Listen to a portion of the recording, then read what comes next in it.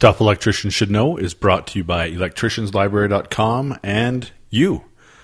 This show wouldn't be possible if I didn't have the continued support from you each and every week, and for that, I say thank you.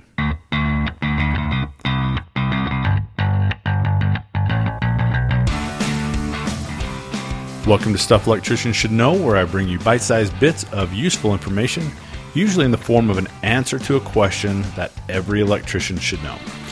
So, we are going back to the apprentice level this week, and I just want to, this week, I'm just going to actually give you a little taste of a course that I'm putting together.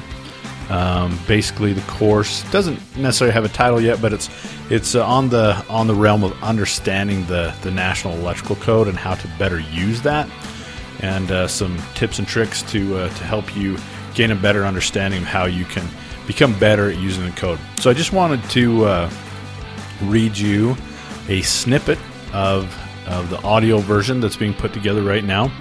And so I hope you enjoy. For those of you out there who are new to the electrical industry, new to the NEC, I hope this really helps. And if even if you're experienced and maybe struggle a little bit with the NEC, this is meant for you too. So sit back and enjoy. At first glance, the NEC can be a very intimidating piece of literature. And when you start reading it, it can get even more scary because it reads something like, a document that only a legal expert would understand. At least that's how it seems anyways.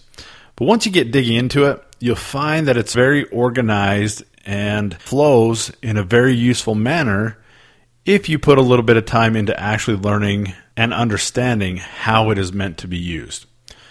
So let's go over the basic layout of the National Electrical Code. It's pretty much published in the following format. So number one, it has chapters, and the chapters cover a main topic. Number two, it contains articles, and the articles are covering individual subjects, if you will. Number three, it has parts, and the parts are actually divisions of an article. Number four, it has sections, lists, and tables. These are code rules.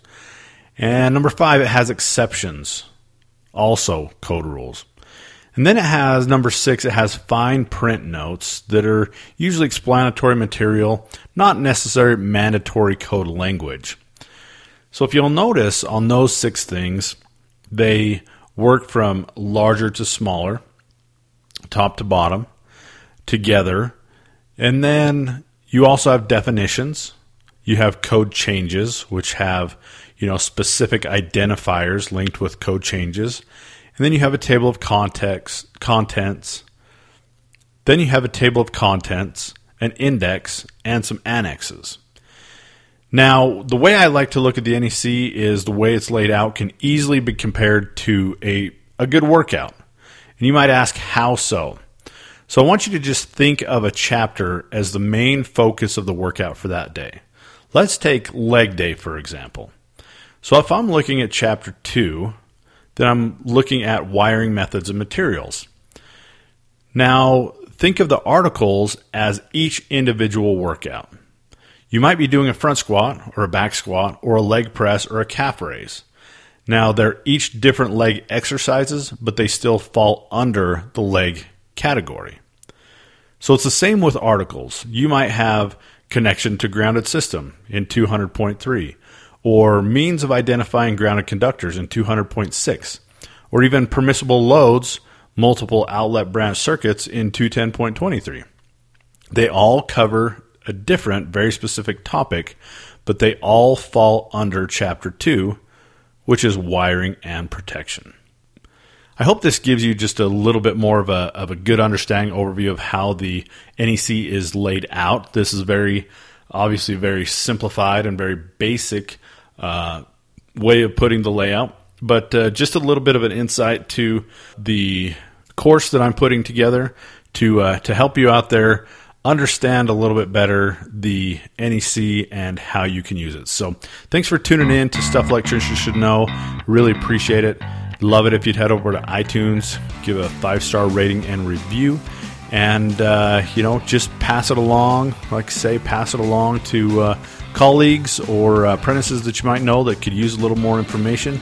And definitely love you for that. So thanks again for tuning in, and until next time, stay grounded. Stuff Electricians Should Know is compiled and produced by me, John Workman, and a big thanks to bensound.com for the music.